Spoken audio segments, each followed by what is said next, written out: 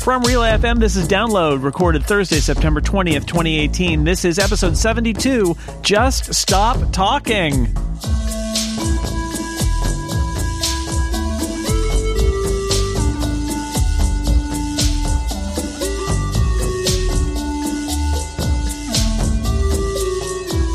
Welcome to Download, a weekly look at the most interesting stories in the world of technology and other stuff you care about. I am Jason Snell, your host, and I'm joined this week by two wonderful guests, lead editor at 9to5Mac. They've been breaking a lot of news lately. It's Zach Hall. Hello. Hey, everybody. It's good to have you here. You guys have been killing it. So many things found on Apple servers or inside Apple beta software releases. It's great stuff. It's a great time of the year, yeah. It is. This is the apologies to everybody who listens to this podcast because it's not always about Apple, because this time of year there's a lot of Apple stuff. It's just going to happen. Also here, co-host of Automators right here on Relay FM, it's Rosemary Orchard. Hello. Hello. It's good to have you here too. Thank you very much for having me. Two first-time guests. We're going to take it easy on them probably, right, Stephen? Yeah, it's we're going to take it easy, but there is going to be some physical challenges as we go on, so I hope you're prepared. All right. Everybody get warmed up. Okay. And we will get down to it. The most interesting stories of the week, like we say, picked by me and Stephen. And it is Apple Software Week. iOS 12, watchOS 5, tvOS, lots of other stuff, the HomePod update, all sorts of stuff shipping this week from Apple, saving the Mac for next week. Developers large and small are adopting Siri shortcuts. They're giving Apple's voice assistant control of way more stuff, a wider range of apps and functions than ever before. There's the new screen time feature, so users are starting to get reports on just how many times they pick up their iPhone, how much time they're spending in apps every day. That's going to be painful. watchOS 5 has improvements to workout detection. It ships with a walkie-talkie mode, which is a really, it's like that old push-to-talk stuff. I always found that incredibly annoying, but hey, you can do it, and you can be like Dick Tracy, if anybody remembers who Dick Tracy is. That's the sad thing about a Dick Tracy watch now, is that nobody remembers Dick Tracy, but we have his watch. It's, the irony.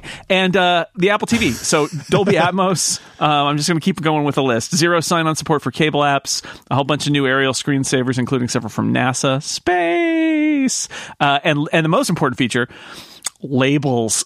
So if you don't want to play the where the heck is this game while watching an aerial screensaver, you don't have to. It was like, oh, that's Los Angeles Airport. Now I know. And not to be outdone, Apple has already started shipping the betas of iOS 12.1, which includes, as detailed in, among other places, 9to5Mac, signs of updated iPads coming this fall with landscape support for Face ID and the ability to sync Memoji across devices, because if you've got more than one device that can do Face ID and Memoji and Animoji, then you would need to be able to sync your Memoji across so you're the same person, virtual person everywhere. So Apple software, so much to talk about here. Let's start with iOS 12. I assume everybody here has been running iOS 12 maybe for a while. What are the biggest things about this? If somebody's out there thinking, I don't know if I want to update my iPad or my iPhone, what are the biggest things that you think we're going to get out of it? Zach, what do you think? I think the biggest thing that people will notice immediately are how notifications are handled, just like how they're presented. They're not grouped, which used to be an option sort of, but it wasn't this nice. Now they're stacked if they're from the same app. And you can tap in and then see like 200 notifications from one app in one tile. It's nice if you get a lot of alerts from one app that's really noisy. Also the ability to have alerts delivered silently, which you could hack together before by having like a certain arrangement, but now it's like an official option. And that means that you see the alert in Notification Center, but you don't get a badge and you don't get a push notification for it or a sound. And it's just like, if you check in passively, then you can see that alert, which is really nice if you're used to checking Notification Center anyway. Then you just see all the things that you've kind of missed without having to be bothered all the time. And then in that same area is Do Not Disturb being way better. Now, if you tap Do Not Disturb or 3D Touch It or whatever, then you get some new options like, I think 1 hour, or if you have a calendar event when this event is over. So I think those things people will really appreciate. And then for the CarPlay users, we're starting to see third-party navigation apps. Google Maps is first. So if you have Google Maps installed on your iPhone and you use CarPlay, it will automatically show up on your screen in your car if you have CarPlay. And that means that for the first time, you have another option besides Apple Maps, and it's pretty good. Waze is on the way. They've got a beta going on. But those are the things that I think stick out to me the most. Nice. Rose, what about you? What jumps out at you from iOS 12? Speed.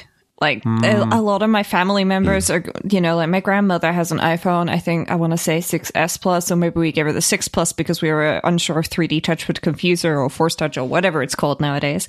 But she's going to get a nice speed update out of that. And, she doesn't use her iPhone much. She's not there surfing Twitter all day. But, when she uses her phone and picks it up, it's nice if it's going to be responsive. And there's a lot of people out there running older devices. One of my bosses at work was saying to me the other day, the old iPhone 5S that she has is getting pretty slow. And it's her work phone, so she's looking at upgrading it.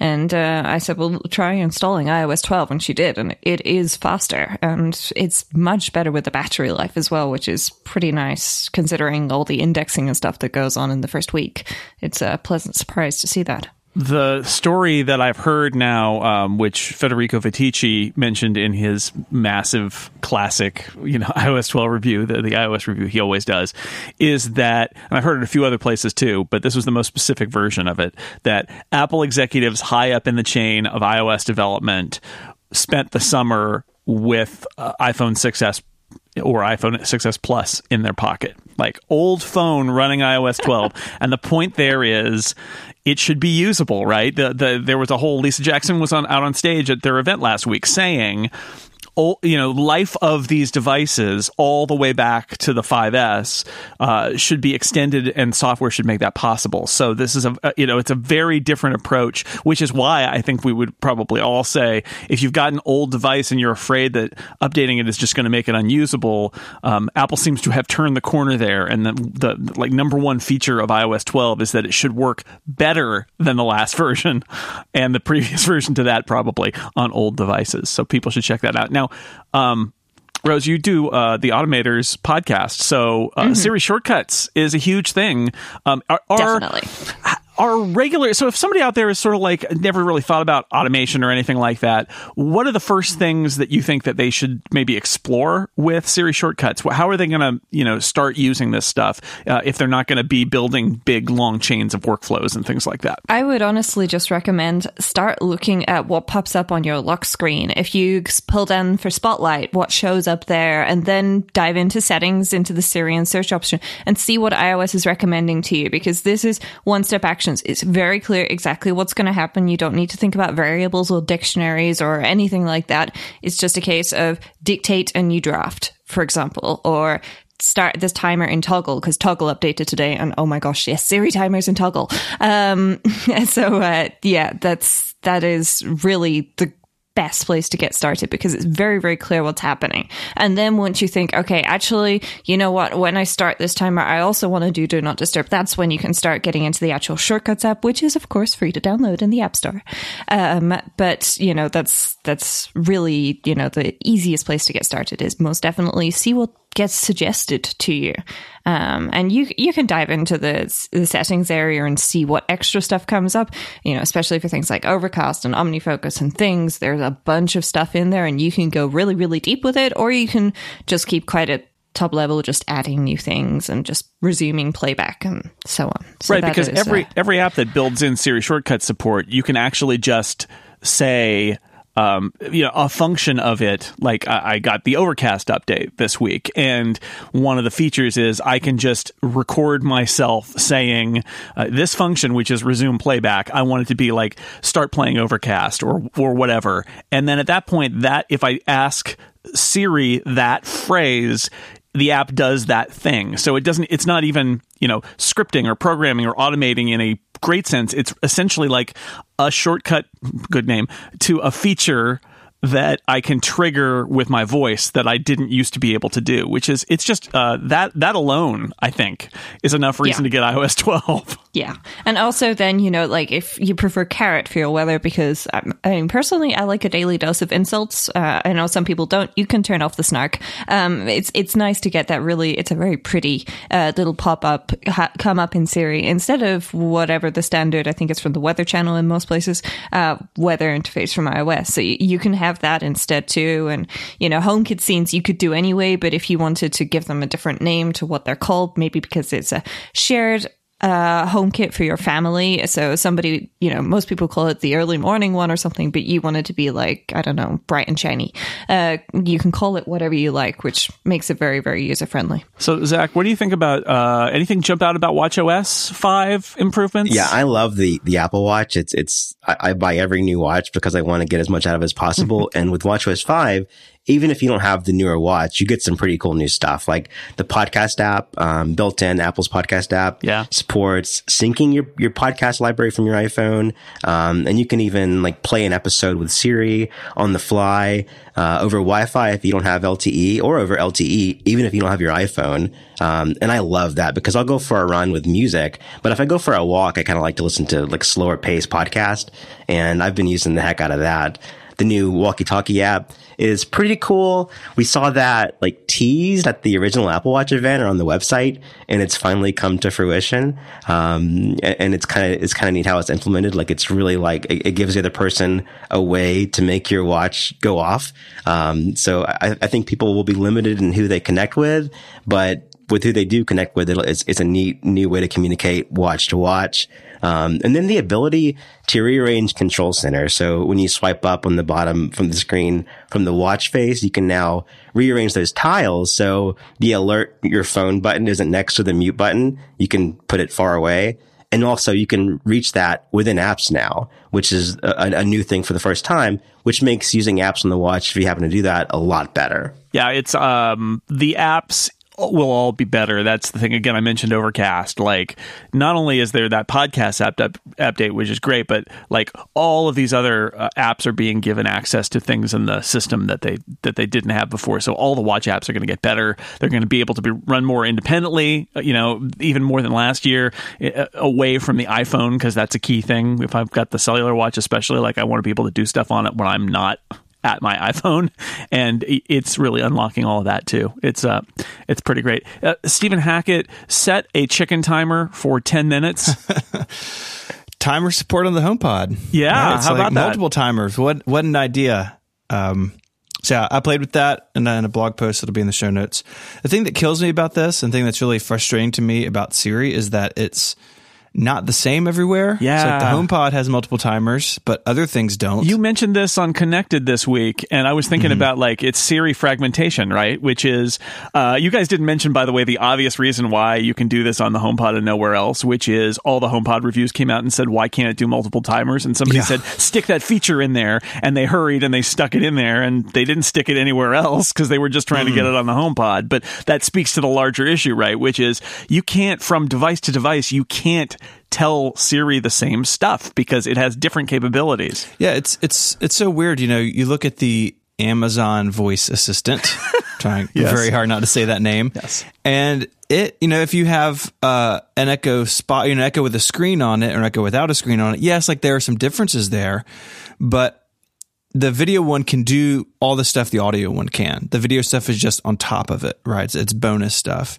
But then you look at Siri, and like multiple timers is supported on the HomePod, but not on the iPhone and not on the watch. And the iPhone and watch act differently from each other when you try to do it. It's like there needs to be consistency here. Siri still feels like it's just a different service depending on what piece of aluminum and glass you're talking into. And it should be a service that is, at least for this basic stuff, the same everywhere, because it's frustrating. It makes it feel like Siri's broken in ways that are really fundamental.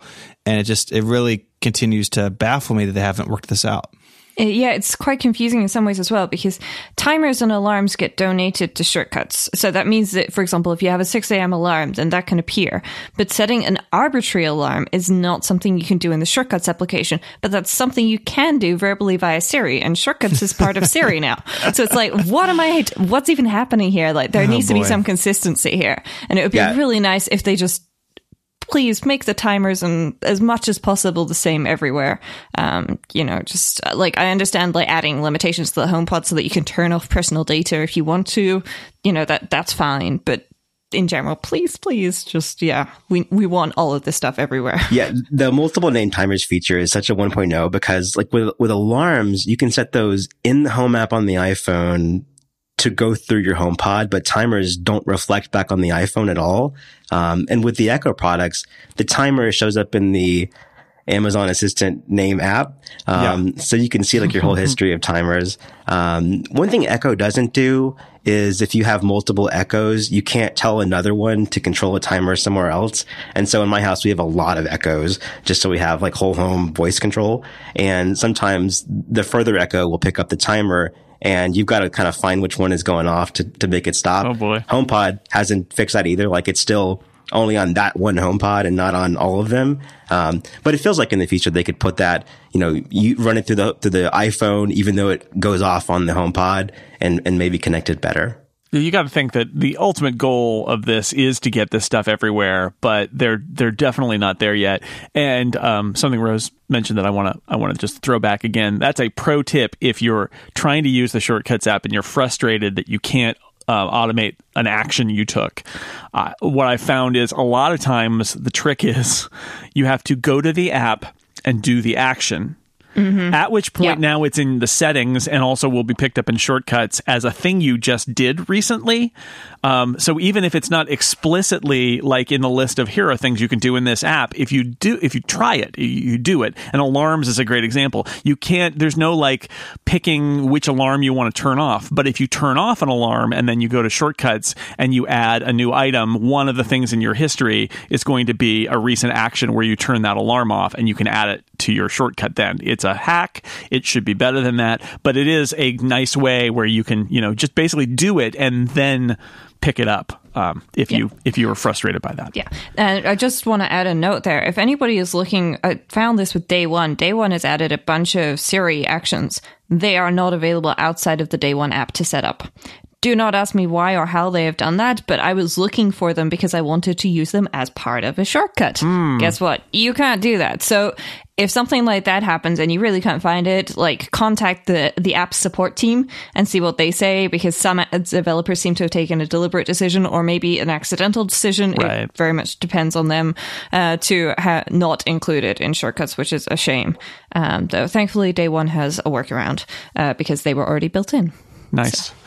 All right. Well, we have more, and we do have a little more Apple stuff to talk about. We've also got. We're going to talk about billionaires. We're going to see what Jeff Bezos is doing. We're going to see what Elon Musk is doing. Oh, Elon Musk is doing things. So there's a lot more to talk about. I want to take our first break and tell you about one of our sponsors. This episode is brought to you in part by Simple Contacts. It's great when an app takes something tiresome and makes it easy. And Simple Contacts is the easy way to renew your contact lens prescription. You can reorder your existing prescription from anywhere in just minutes. You complete an online self-guided vision test. It takes less than 5 minutes from wherever you are. Right now, you can do it. You don't have to go to a doctor's office. You don't have to sit in a waiting room. I've done this. Very clever. There's a whole eye test that you go through. There's a little video person who appears and tells you to step back and then has you read from an eye chart, and you say the letters on the eye chart out loud, and it does speech to text to determine that you've said the right letters. It's super clever. And the whole point there is to make sure that you can still see with your current prescription. This is not a replacement for your periodic full eye health exam. The goal here is not to give you a new prescription for your vision. The idea is you've already got a prescription. You've already had some contact lenses. You want more of the same, and you don't want to have to go into a doctor and make an appointment and pay for it. You can order it right from within the Simple Contacts website or app. They've got all the lens brands you love. They have options for astigmatism, multifocal lenses, colored lenses, and a whole lot more. You can get exactly what you need right from the palm of your hand, and the vision test is $20 instead of the cost of an appointment, especially without insurance. That would be a whole lot more than that. So you can save money and time. Now, as a listener to this show, you can also save $20 off your first order of contacts by going to simplecontacts.com/download20. That's the amount of money you'll save.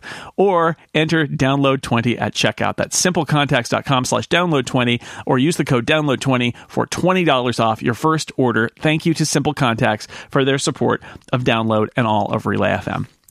All right, let's move on to the reviews of these new Apple hardware products that came out. It's Software Week, but it's also Embargoed Review Drop Week. Yay, everybody loves the dropping of embargoes and the publishing of reviews. The iPhone and the Apple Watch got their reviews. Let's start with the iPhone. It's a little bit of a mixed bag, I thought, in the terms of the reviews. They're generally positive, but kind of not super enthusiastic that the phones are good. They offer improvements over last year's iPhone 10, but there seems to be, not as much of an explosively enthusiastic response from most of these grizzled tech reviewers. The iPhone XS camera, though, appears to be a major improvement, although reviewers who have experience with the other side of the fence have often pointed out that the Google Pixel 2 arguably, or perhaps even clearly, still has the best camera. And of course, next month there will be a Google Pixel 3. So I wanted to ask all of you, first off, are you getting a new iPhone? And what do you think about how the reviews landed this year in terms of generally what the vibe is about this phone going into its on sale date on Friday? Rose, what do you think? I think, honestly, a lot of the reporters seem to have the same view I have, in that my iPhone 10 is a great iPhone. It is. And the 10S is an iteration on that. The 10S Max, if you really want that big screen, which is basically like a mini iPad mini, extra mini, nano mini, whatever, then that's great. But these people got review phones last year in all probability. Even if they didn't, they've probably been using an iPhone 10 for a year. And for those of us who do have, the current shiny, that as of tomorrow will be the old shiny, it's maybe not so much of an improvement. And that's not a bad thing, because for the people who didn't upgrade last year, this year is better than last year, obviously, especially the camera. And for some people, this is their camera. And so they're upgrading because that's going to get them the quality photos, that are going to be looking back at in 20 years, and they don't want to regret that. And that makes absolutely perfect sense. But for a lot of us, I think we got the 10. I know I went for the 256 gigabyte one, so I've got plenty of storage space, and I'm very happy with my device. So I'm gathering that quite a few people feel the same way, which is a nice thing to hear, actually, that people are happy with their device and don't feel forced to upgrade. Yeah, this was the first year that I didn't immediately know I was going to buy the new iPhone. And I've had each iPhone since the 4, and I've upgraded to every model, even the S years. But it wasn't clear to me what the I have to have feature would be. The gold finish is obvious, and the larger size on the Max is obvious. But if you just want to go from 10 to 10S, it's a little bit trickier. At least from the keynote and the website, but some of the reviews sold the camera, I think, better than Apple did. Yeah. Especially John Gruber's review. I mean, it went into details that Apple kind of hadn't disclosed before. Why didn't they say that the sensor was 32% larger? That's a big feature. And they're like, man, we're not going to talk about that. Yeah. And they showed off the Smart HDR feature, but I saw Matthew Panzarino at TechCrunch say on Twitter that it actually works in panorama mode. Yeah, right. Which is awesome, because if you take a pano, it might be outside where the sun's part of it, and the way that lighting is way different from start to finish. And so panos can get kind of washed out where the sun is. Right. So if it's using HDR now, that's awesome. And that whole video capture trick where it changes the frame rate to improve video, like lighting in the middle of a video, that's something I'd love to have heard from the keynote. But I did end up ordering, because I'm on one of the annual upgrade plans from AT&T, and I couldn't find a benefit of not upgrading unless I was going to switch carriers in a year. So then I pulled the trigger and ordered a Max, and I've got the case so far, and it's really big. But I'm not super good at I'm not super good at the 10 one-handed anyway. So I've kind of given up on one-handing an iPhone anymore. So even bigger won't matter to me. And I'm looking forward to having a really big camera viewfinder again, and photos being large again. So looking forward to it. Stephen, you have a Max case too? I do. I didn't order a phone, just the case. Just the case. I'm just kidding. The phone's great. on its way. I was in the Plus Club, and so I'm looking forward to going back to that, but the screen is way bigger than the old Plus because it doesn't have the chin and forehead. So I'm a little nervous about the size, but I'm excited. You know, the reviews, this idea of like people don't upgrade year over year. I think that's mostly true. The people on this show and listening to the show are not those people. So yeah, that's true. I understand the take of like, well, the 10 and the 10S, there's not much separating them. But the way I think about that is like, it feels like the 10 was like 3 or 4 iPhones worth of new stuff crammed into one device, right? Like they were like, anything we can remotely do, we want to do in one big push. And that didn't leave a lot of obvious stuff on the table for this year. And so I think if you're on an older phone, the 10S is great. And if you're on a 10, I don't think you got to upgrade unless, like you said, you really want one of these camera features. So it's going to be interesting to see how the sales pan out on this, especially with the 10R being a month later. Like it feels like we only know part of the story of how this phone is going to be received so far. Yeah, I agree. The Smart HDR is the thing at the keynote that I was like, okay, I kind of want that. That is the thing that is Right. that is going to be my motivator here. But we'll see. Yeah, I mean, I'm getting a review unit, so I'm going to try it out and all of that. But realistically, will I buy a 10S? Probably not. Because I bought the 10 last year, and that for me, it's like, I think that'll do me for another year. That was such an advance over the previous models. But so many people, not necessarily listeners to this podcast, so many people do. Although I hear from people who are like, I still am using a 6. Like, okay, right? Like a lot of people really try to get the max life out of their phone, or they hand it down, right? Like my son, sadly, is 4th in order in our family. So he still has an iPhone 5, which is good news for him. He can't upgrade it anymore, so he's going to get a new phone, he's not going to get a new phone. He's going to get a hand-me-down that's newer and can run iOS 12 this year. So that's a phone that's been in service a long time, is my point. And so these phones do stay in service, and not everybody gets a new phone every year. And the 10S is a great upgrade if you're coming from a 6S, 7, but from a 10, unless you want the max version, it's better, but that's okay. That's okay. That's what Apple does, is they iterate. We should talk about the Apple Watch too. So the reviews are way more positive. It definitely seems the vibe from the moment that the keynote was over is that people are like, yeah, iPhone's great and all, but that Apple Watch is really interesting, or that new screen is really cool. There are the usual caveats in the reviews this week that not everyone needs a space age supercomputer watch on their wrist, which is fair enough. But within the genre of space age supercomputer watch, Apple seems to have been widely recognized by the reviewers as being far and away the leader here. So I gotta take the temperature of the room again. Are you getting a Series 4? And what do you think about sort of what you gleaned from the reviews? Zach, let's start with you. Apple Watch Series 4, 45mm gold stainless steel with the Milanese loops coming a week after launch. I think everyone's in that boat that ordered. And I've also ordered the black sport band with the black pen, so it won't be silver and kind of clash. That I think I'll use most of the time. But that's coming a week later. So I've also ordered just a 44mm silver aluminum to pick up on day one to review.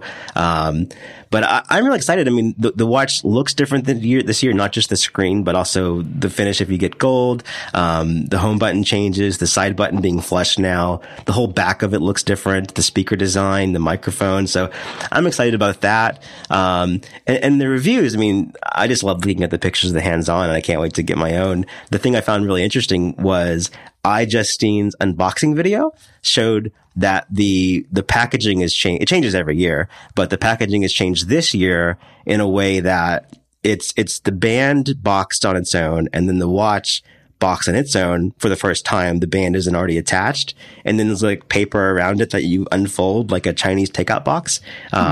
And it's the design, like the Apple design book had a paper wrapper around that too. And on the inside of that were product prints. And it makes me wonder, like, are they moving toward build to order watches where you can pick your band and your watch separately?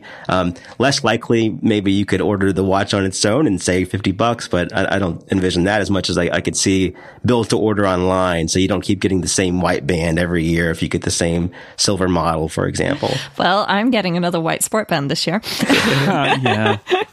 Yeah, no, actually, I've always sold the original band that came with the watch. I say that I've only sold one Apple Watch before. I will be selling another one as of tomorrow, or putting it on sale, because my Series 4 aluminium Silver is arriving tomorrow, 40 millimeters, because anything bigger would literally make my wrist look like a stick, I think, unfortunately. But it really does look like it's a good one. And I think this is the one where a lot of people, we've also done the thing in my family with the hand-me-down Apple Watch, just like you, Jason, have done the hand-me-down iPhones.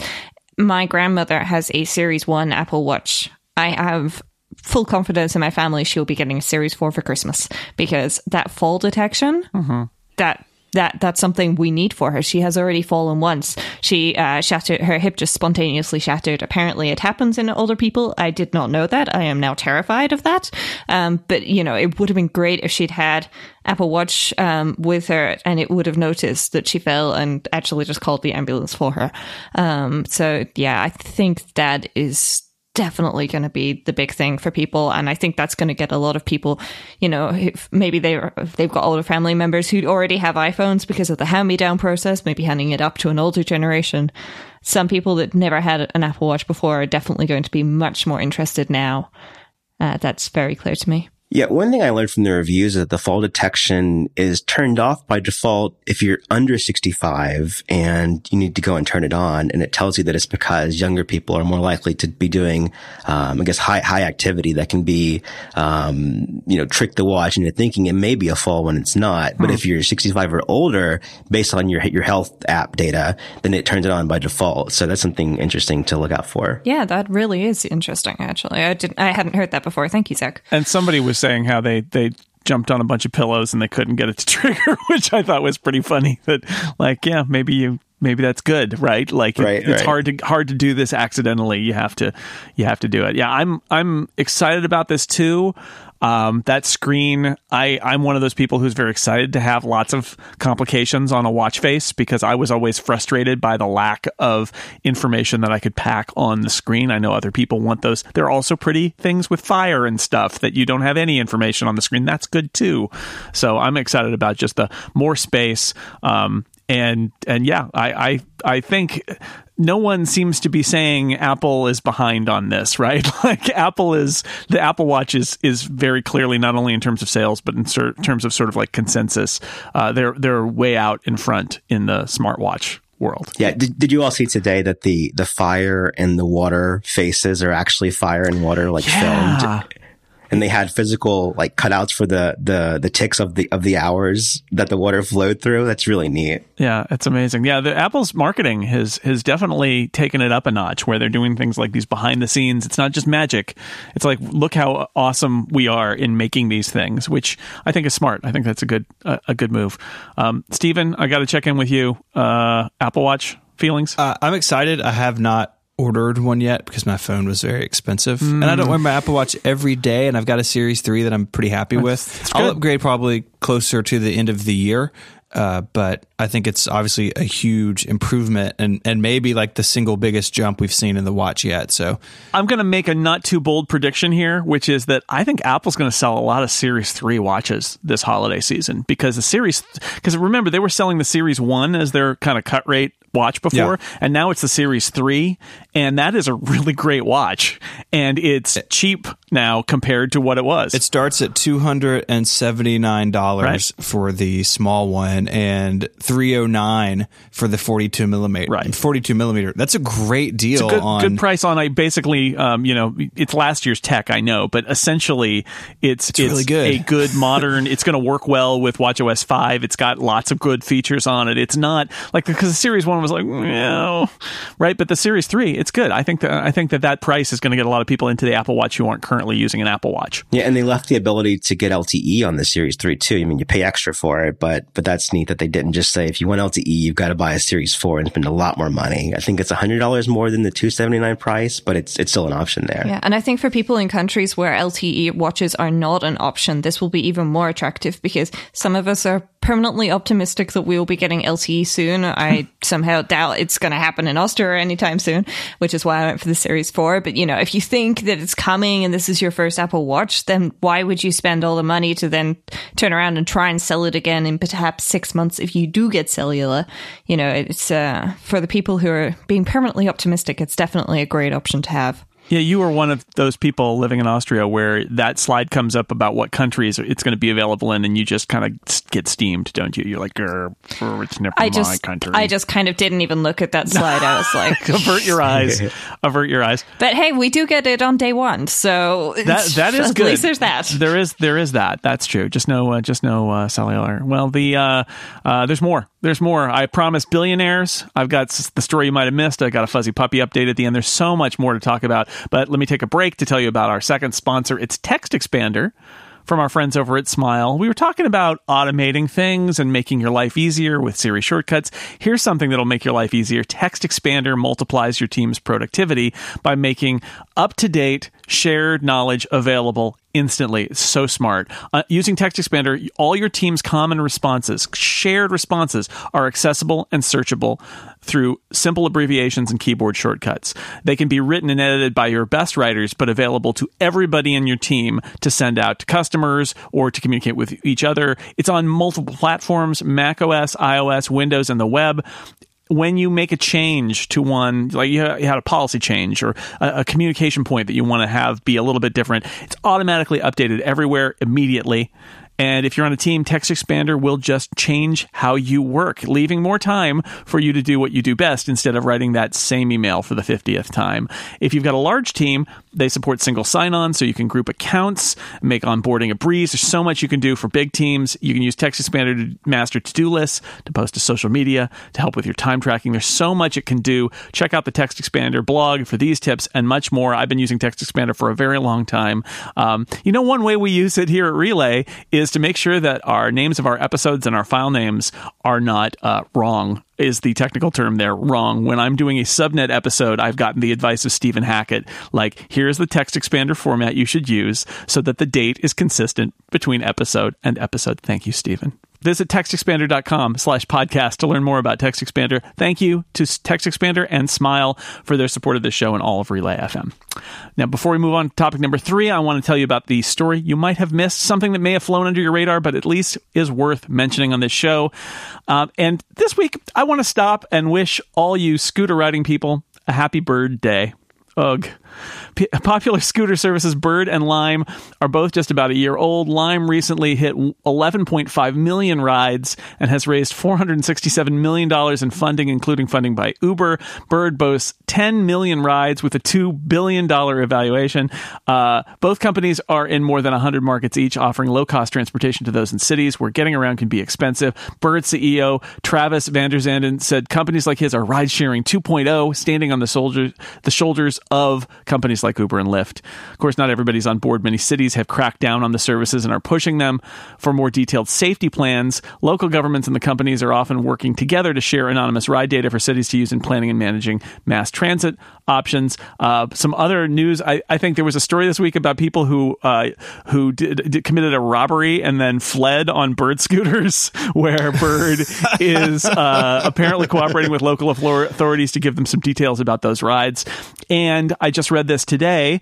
The governor of California just signed into law a loosening of a helmet restriction so that if you are riding one of these scooters, you do not have to wear a helmet, which seems like a bad idea to me, but there it is. These are super dangerous, and you should protect your head. Anyway, as things continue to get sorted out, stay safe out there, everybody, and watch for scooters. They're everywhere.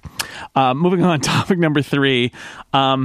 Elon Musk. Hey, there's a lot to talk about Elon Musk this week. Because Stephen and I host a space podcast, we're going to start with SpaceX. Why not? This week, SpaceX announced the world's first paying customer to fly around the moon. A Japanese billionaire named Yusaku Maezawa is paying an undisclosed amount, I think it's a lot, for a trip which will take him and some artists, up to 8, I guess. I don't know how big this rocket is, to go around on the BFR rocket and BFS spacecraft around the moon and then back to Earth. They're not going to land. They're just going to go around. And he wants artists to come so that they can capture the trip. If you remember from Contact, as Jodie Foster said, they should have sent a poet. Perhaps a poet will be on the mission. I'm not sure if podcasting counts as art, though, Stephen. So I'm not sure whether you and I can apply to podcast from the BFS. I don't know. I don't know. We can see. We can throw our names in the ring. It's our art. It's our art. Anyway, very few that's all I got, man. Very few concrete details were shared during the press event. It could take place as early as 2023. It's SpaceX. It'll be later than that. They're very much under development, and the trip only funds part of that work. Anybody have thoughts about billionaires flying around the moon? Because that's a thing that's apparently going to happen in the next decade. I'm just thinking about the people that deny the moon landing and say it was fake. They're going to have new material to work with in 2023 or later. It's the moon truthers or later. And the flat earthers are going to be mad. Anytime you mention the moon, the flat earthers are very angry. Yes, I mean there's a lot worse things they could be doing with their money, to be fair. So yeah, like I don't know, like building devices to create more global warming, that would be worse. That said, I'm not sure how much this will contribute to global warming in general. So that's possibly a point. But, there is this argument that things like the Earthrise picture that was taken by the Apollo astronauts of the Earth rising above the horizon of the moon, that space stuff can give humans a perspective about our planet and how fragile it is. There is an argument to be made there. It's not just about proving once again to the flat earthers that these are all little balls circling around the sun. But I like the artist idea. Quite honestly, that captured my imagination more than anything else. That this billionaire isn't just buying a ride for himself, but he wants to have this hashtag Dear Moon project where he's bringing people who are going to, kind of interpret and comment on it using art. I think that's an interesting idea that makes the content of the mission more than just, hey, a rich guy got in a spaceship today, because that seems less interesting to me. I do wish that he would save like one seat for like a really talented kid in the sciences who, is like getting ready to go to university and learn this stuff, because that would fire masses of imagination. Just think if there was a competition to win a seat on that, how far people would go to win that. That would inspire a lot of things too. Stephen and I talk about this on Liftoff a lot, that one of the ways that I think that modern space, it's not the 60s and 70s anymore. Modern audiences engaging with space is important. Space travel is generally funded by the public. It's not always funded by billionaires. And, we live in a social media and reality TV kind of world. And the idea that you would have, like you said, a competition for somebody to earn a slot as the college student on the spaceship or whatever. And the details of what they do on the mission in terms of like sending updates and all of that. Like, I think that's how you get people engaged with human spaceflight, is by sharing more than, we can look at the transcripts of the Apollo missions and see what they were saying up there. But it was not, other than those little brief TV moments, it was not something that was sort of open to the public. And I have a hard time imagining 21st century spaceflight being like that. I think all of it is going to have to be more open and engaging and personal, and that'll be interesting to see how live streaming the trip around the moon. Yeah, right. Okay, we should also mention Tesla. Tesla's being investigated by the SEC and the DOJ after Elon Musk's series of tweets last month about taking the company private, which didn't work out. He said he had secured funding. Tesla stock rallied on the news and has fallen since, which means that there's potentially stock manipulation going on. It could carry criminal charges. The SEC could also fine Elon Musk. It could fine Tesla. It could fine both. He also is being sued for defamation by the rescue diver that he called a pedophile on Twitter, and I believe actually said, "Let him sue me." Well, he's suing him, so there we go. This all was after Musk took like a submarine over there to try and save the kids in the cave, and they didn't use it, and they did save the kids in the cave anyway. Anybody have any feelings about Elon Musk? He seems to be a bit of an oversharer, and maybe I feel like the general rule with Elon Musk is stop talking, just stop talking. Yeah. Yeah, the SpaceX poetry is a lot more romantic and good PR for Elon Musk. The Tesla situation is like, a few months ago, it was easy to compare him to Steve Jobs, the next Steve Jobs, and now it's like, you just kind of cringe when you think about his public behavior, and it's just like, thank God Steve Jobs didn't have Twitter, and all those emails that come out in court cases weren't tweets instead. the legal stuff feels like it could like go away, but or at least be like a small amount of money exchanged, as a fine. But, the reputation is what's gonna, stick for a while, is that like people's hero became kind of normal to everybody. It's like you never meet your heroes and just oversharing and,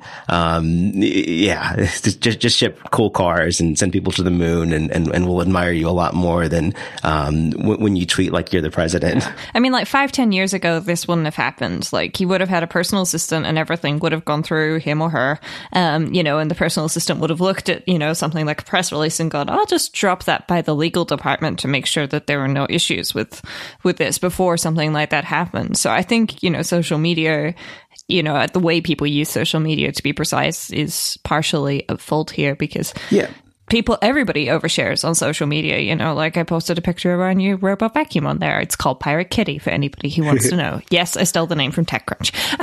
But like everybody does this. And it's one of those things, like if you're a nobody, then it's not so important. But when you are a billionaire, multi-billionaire, whatever, and you represent a company, I think you have to keep that in mind. Like the tweet that Tim Cook tweeted just before the presentation, I was like, did somebody mess up here? Like that this is Apple, they don't mess up. And then of course the opening video made it clear what the tweet was about.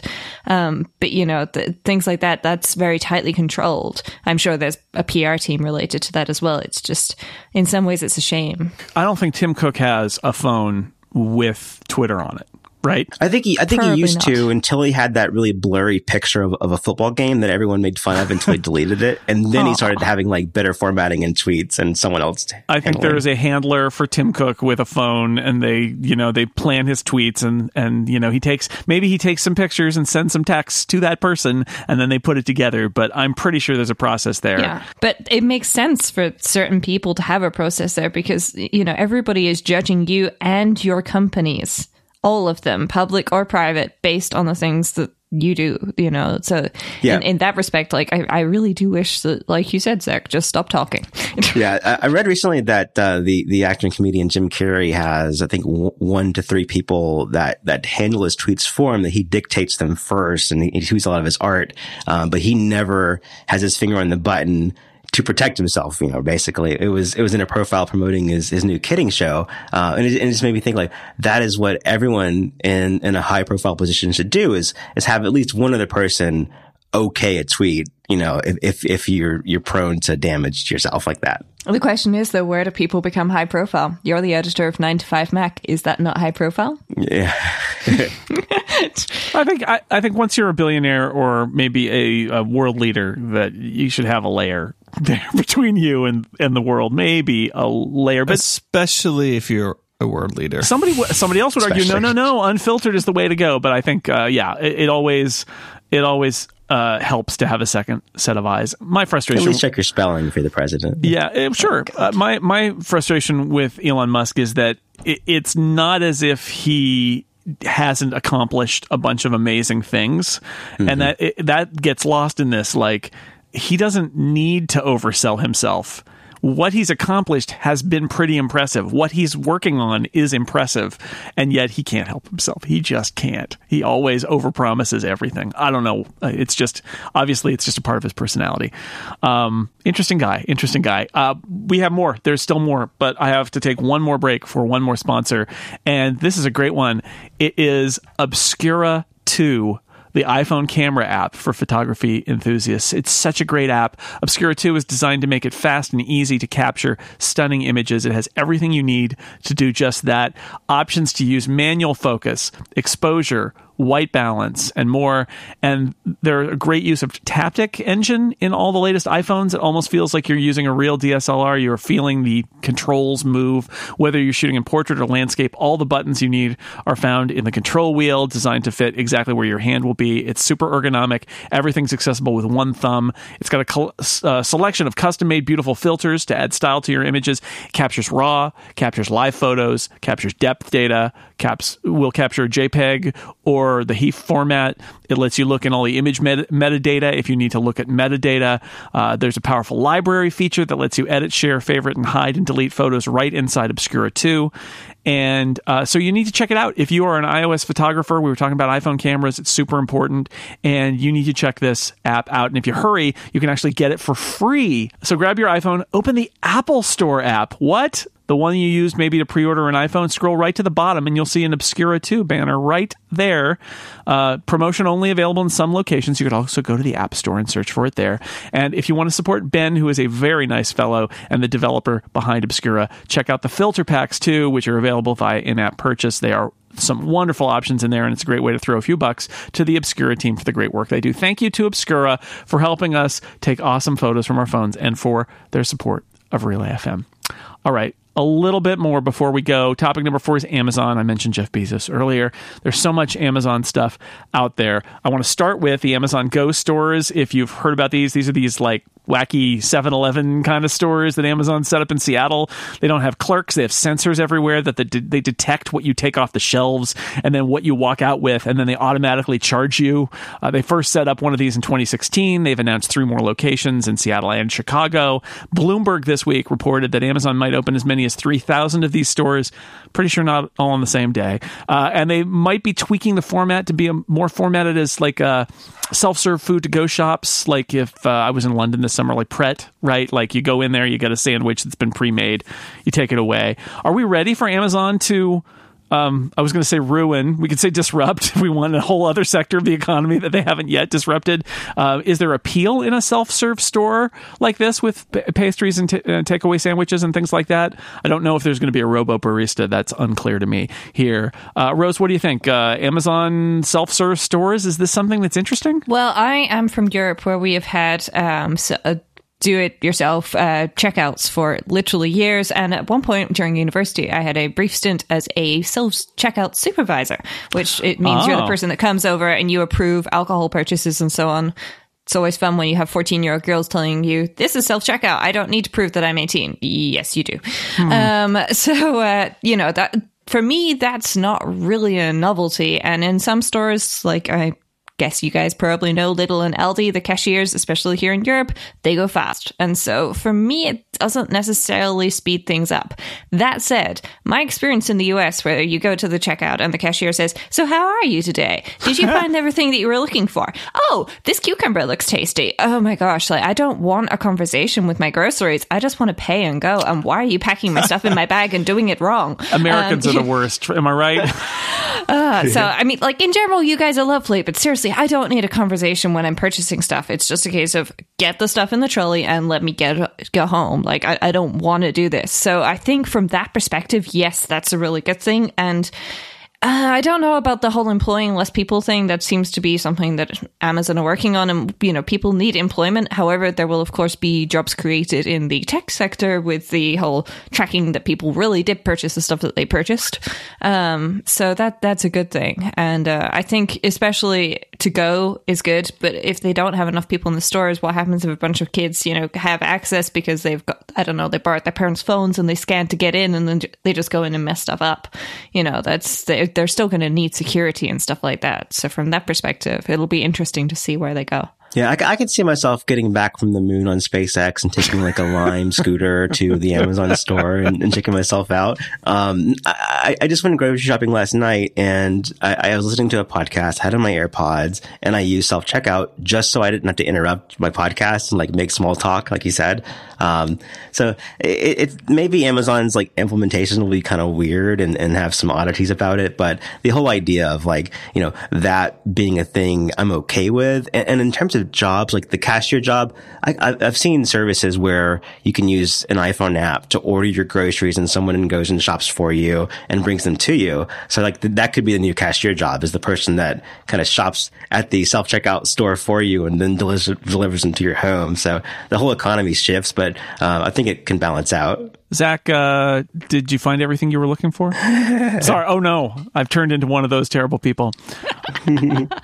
Well, to be fair, they're doing what they've been told to do by corporate, and that's part of the problem. Like corporate, you must interact with the customer. You must provide them with a positive engagement experience and comment on their purchases. I guess in the self-checkout scenario, what the Amazon store is offering is you the ability to not deal with any waiting for a kiosk or anything like that. You literally just walk out, but you do have to log in when you walk into the store. So there might actually be a line walking in because you have to have your app ready to verify because they need to connect you and face detect you and all of that too. But it might be more convenient. I don't know. It seems a little weird. I feel weird at the Apple store where I just walk out with something and I paid for it, but it's still weird that I'm just wandering out with a box. And is this okay? Can I go? But I don't know. Interesting. At the very least, you don't have to deal with unexpected item in the bagging area, which drives everybody insane. That is guaranteed. So, all right. There's more Amazon news today, and this is breaking. This happened as we were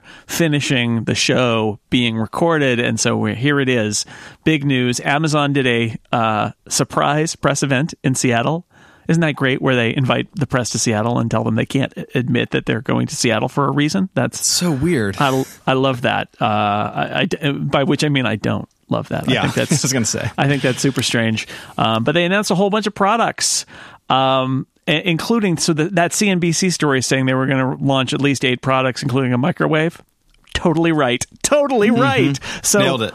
We'll get to the microwave. There's a new Echo Dot that is smaller, covered in fabric to match the Echo Plus. They say it's 70% louder. They say it's an incredibly popular speaker. I think the most popular speaker. Retains Bluetooth and a line-out jack, and it runs $50. There is a new Amazon Echo Input. So for people who are like, I don't need the Echo Dot because I just want to attach this to some other device, like a set of speakers that I own. So it's cheaper. It's $35. It's smaller. It's like a little pancake of an Echo Dot. No speaker at all. It's just you attach it to your dumb speakers and now they're smart and it will put the audio it needs to out from those speakers. So that's there. There's the Echo Plus, which already was introduced last year, right? Above the Amazon Echo, but it's been updated to look a little more like the rest of these kind of rounded soft Echoes and not like the big metal cylinder tube that we originally knew as the Echo. And so then there's the Echo Sub, and they're basically going to make a 2.1 sound system where you can get a couple of Echoes and an Echo Sub, and it's not a sandwich, Stephen. Don't put it in the microwave. Oh, I thought it was like an underwater vessel. $130 Echo Submarine sandwich that goes underwater. That's it. So you get some more bass along with a stereo pair, which for the first time you're going to be able to do a stereo pair of Amazon Echo speakers. And then there are also, and this is a very Sonos kind of move, they've got the Link and the Link Amp, and these are designed to give control to an existing stereo system. So there are no microphones. They're just basically there to attach. I assume this is very much like Sonos has 2 products that do this, where one of them it's an amp, so you can attach speaker wire to them and run some powered speakers, and the other one just attaches as an aux-in to an existing receiver somewhere. But basically, you're finding other ways to get Amazon's ecosystem or ecosystem on your it was just right there. That's not even a pun anymore. Anyway, on other devices in your house. So so that's a pretty substantial but not unexpected broadening of that category. Yeah, it's a lot of sound stuff, and I think they are doing like what we've seen Sonos and other people do of like, let's get this as many places as possible. Like I think the Echo Dot being really popular is proof that works, right? Like tons of people have those things. They're super cheap. You can often get them way less than the $50 they normally are. Yeah, if you're Prime, especially, they put them on sale. Yeah. Oh yeah. They just throw them in the box sometimes, but they sound like garbage. Like I've got a couple and they sound terrible, and I'm excited to see this one's louder. I hope that also means that it sounds better because it's like the gateway into this. So you can spend anywhere from $50 for that, $35 for the Pancake Echo Dot thing, the input. That's the one that you just attach to your iPod Hi-Fi and walk away. Exactly. Or you can spend $300. Like there's this huge range now. And clearly what they want is you to have the Amazon voice assistant and the ecosystem all around you. And so if you're in your living room with your nice home stereo, or you're just in like, the spare bedroom where you throw an Echo Dot, that it's available to you everywhere. I think they're making a really compelling case that they can do that. Yeah, and I think it was last year, they introduced the whole home audio idea that you could say, play this in this other room on this other Echo device, and it would do that. So that's joining, now you've got more places where you can have that. And then what they want you to do is sign up for a music service, ideally Amazon's music service, although I think they support Spotify too. They do. The idea that you can, you're using it to channel that music into various places and play this over here. And they do a good job there. Apple just introduced lyric search in the HomePod, but like Amazon had that a while ago, and it is a pretty great thing to say, play that song that goes, and you just list some lyrics and it figures out what song and it starts playing it. Like there's a pretty good music experience in the Echo ecosystem already. So I see why they would want to lean into that. And then of course they want more devices listening in more places too, I think. Mm-hmm. All right. We can get a little weirder, little beyond the pale. So there was a rumor yesterday about Amazon doing a smart plug. They pre-released some things on the UK pages of Amazon by mistake. And the question was going to be like, what does Amazon have to offer in doing its own smart plug? Because this is basically one of those things you plug into an outlet and then plug something into it, and then suddenly the internet can turn your coffee maker, your lamp or whatever on and off. And the answer seems to be that they are building this new easy setup system that's built into this and is built into the new Echoes, and that they say is also going to be built in. There's a new Wi-Fi system and a new easy setup system, and like Eero and some other companies are going to be partners on the Wi-Fi side. And it has there's two things going on here. One is the idea that even when your internet is out, your local network is still running. You don't lose the ability to turn things on and off, which I think is admirable and is a place where so many existing home implementations fall down. Yes. And then there's this easy setup idea that you plug it in and your Echo basically is like, hey, you plugged in a smart switch. What should we call it? And auto configures it for you, which is also really smart. Yeah, we have several of the iHome brand smart switches or the plugs, and I use them because they both work with HomeKit and the Echo. Yeah. But the problem is, and they've gotten better, but over the summer they had several like extended outages of their service, which means I couldn't turn the bedside lamp on. Ugh. Like it's like, and they all have, to their credit, they have a toggle on the side of the switch. You can like reach behind the table and turn it on.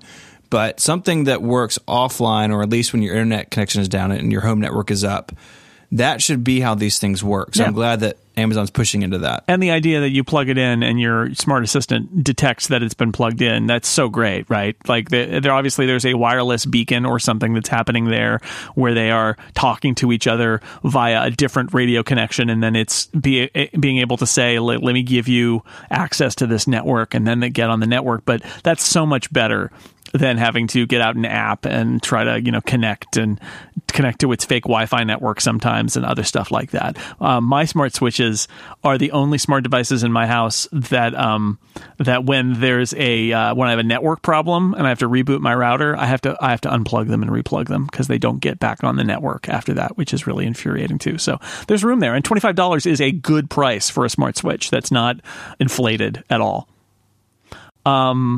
Okay, what else? The microwave. Let's talk about it. We got to talk about it. Amazon Basics branded $60 because microwaves apparently cost $60 now. I didn't even know that. When was the last time I bought a microwave? It was like 5 years ago. Controllable. That's my problem with this. Via the Echo, of course, so you can say, "Hey, lady, microwave my soup," or whatever. Of course, presumably I guess you could put something in the microwave and close the door and walk away and then have it cook later or something like that. But like you're right there, and the microwave has buttons, so you could. I don't know. It's it's weird, but there is one. Like I guess if you're Amazon, you're going to make a microwave. Why wouldn't you make it controllable via the Echo? I don't know. I'm glad that it's not just voice, because like I think the microwave in my house was installed in probably the 90s. Yeah. Like it's been here a long 20th time. century. Yeah. You know. Yeah. Well, $60 you can get a new one. I'm sure it'll be Great. And a clock. That was the other thing that was wacky. There's a wall clock, a $30 wall clock with hands, the whole thing. It's not like a digital clock, right? It's like a clock. But it's I kind of love it. But it's got, there's some clever things about it. So it's got LED lights that let you visualize timers. So you can see that the timer's got 5 minutes left. Those little lights will light up. It'll auto adjust itself to time changes, daylight savings, on and off. And so it's like a weirdly Echo enabled wall clock. I like things that sort of meld like digital and analog. I like that it just looks like a wall clock, but then if you have a timer, part of it lights up. I'm kind of interested in this. And the hardware announcements keep on coming. There is a new Echo Auto for the car. There's a new Fire TV called Recast, which is basically sounds like a TiVo. It's a set-top box for live TV with antenna. I'm kind of unclear on all the details there, but it's basically a TiVo. There are new versions of the Echo Show, which have a much larger screen and a built-in hub. I hope the software is also better, because that's my problem with my Echo Show, is that the software is really kind of dumb. If you say, "Hey, lady in the canister, read me a bedtime story," the lady should actually understand that you're whispering and not speak it full. I will play. Let me tell you a story, right? It's not going to do that. Yeah. It's going to actually be like, "Oh, I get it. We're going to whisper now," that's super smart. It's great. We have an Echo in our bedroom, and sometimes early in the morning or late at night, we'll ask it for the weather or the news or something, just kind of normal Echo stuff. And I've gotten in the habit of making sure the volume is turned down before I do that, so it doesn't wake anybody else up or, is disruptive in those times of day. So this seems like it's going to override that. And I could just whisper to it if that's appropriate, and it will whisper back. I hope this voice isn't creepy. I didn't get to hear any clips from the press event, but it's a good addition. All right. So lots more Amazon stuff, including a microwave. Can't wait for the tweet of the day, by the way, is probably Nilay Patel, who tweeted, "God, I'm going to buy a smart microwave." Welcome to 2018. All right, let's move on. We're almost done. After all that Amazon business, it's time for the Fuzzy Puppy update, and then we'll say goodbye. This may be my favorite Fuzzy Puppy update yet. And I want to remind everybody yet again, just because it's called the Fuzzy Puppy update doesn't mean that it's going to be about puppies every time. Any animal that's adorable can supply a fuzzy puppy moment. Or tacos, we decided. Tacos are also that's true. I've got Stephen, I don't want to forward promote it, but we're very close to October now. Yes. And I'm thinking that the Fuzzy Puppy update may be replaced by Taco-tober. I think that's a winning idea. Where we have taco-related coverage at the end of the show. I'm all for it. For the month of October. Well, I'm workshopping it. I'm thinking about it. Anyway, Fuzzy Puppy update this week is from the St. Lawrence River in Canada, where a narwhal has been hanging out with a group of belugas for a few years now. If you don't know what a narwhal is, it's a small Arctic whale with a giant horn. Looks like a unicorn whale. It's actually a tooth, but it sticks straight out. And one of them says goodbye to Buddy the Elf when he leaves the North Pole at the beginning of Elf. If you haven't seen Elf, what is wrong with you? See Elf. It's great. Anyway, belugas are small white whales, commonly found much further south, including in the St. Lawrence River. There's drone footage. It's amazing. That clearly shows this gray beluga, or the gray narwhal with the white belugas, and they're all swimming. They're about the same size. They're just swimming along. They're hanging out. The researchers say the belugas have integrated the narwhal into all their games and interactions. The interactions between the two species are identical to the interactions that are just among the belugas. So basically, these belugas have adopted a narwhal. He's 1,000 miles from where he should be, but he's been completely brought into this community of like-minded whales and is loving it. Watch the drone footage. It's incredible. There's apparently even an Inuit legend, according to the CBC story I read, that'll be in the show notes, about a narwhal living among belugas. So this probably is something that happens from time to time and has for thousands and thousands of years. Anyway, whales are cool is what I'm saying. Whales are really cool. And thumbs up to the beluga for adopting a narwhal. Narwhals are also awesome. And that's it. We have reached the end of Download for this week. Rosemary Orchard, where can people find the stuff that you do? At rosemaryorchard.com and the handle Rosemary Orchard on microblog and Twitter. Excellent. And the Automators podcast here on Relay FM, of course. Of course. Zach Hall, where can people find the stuff you do? I'm on Twitter and Instagram at ApolloZac. It's APOLLOZAC.